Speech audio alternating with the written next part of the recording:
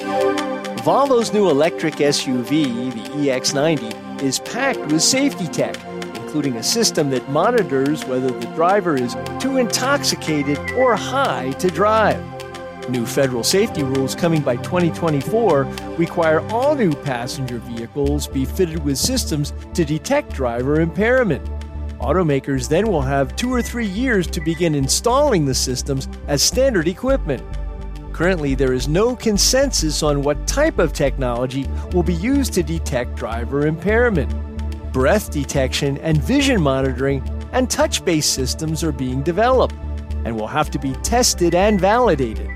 More than 10,000 lives are lost each year to drunk driving.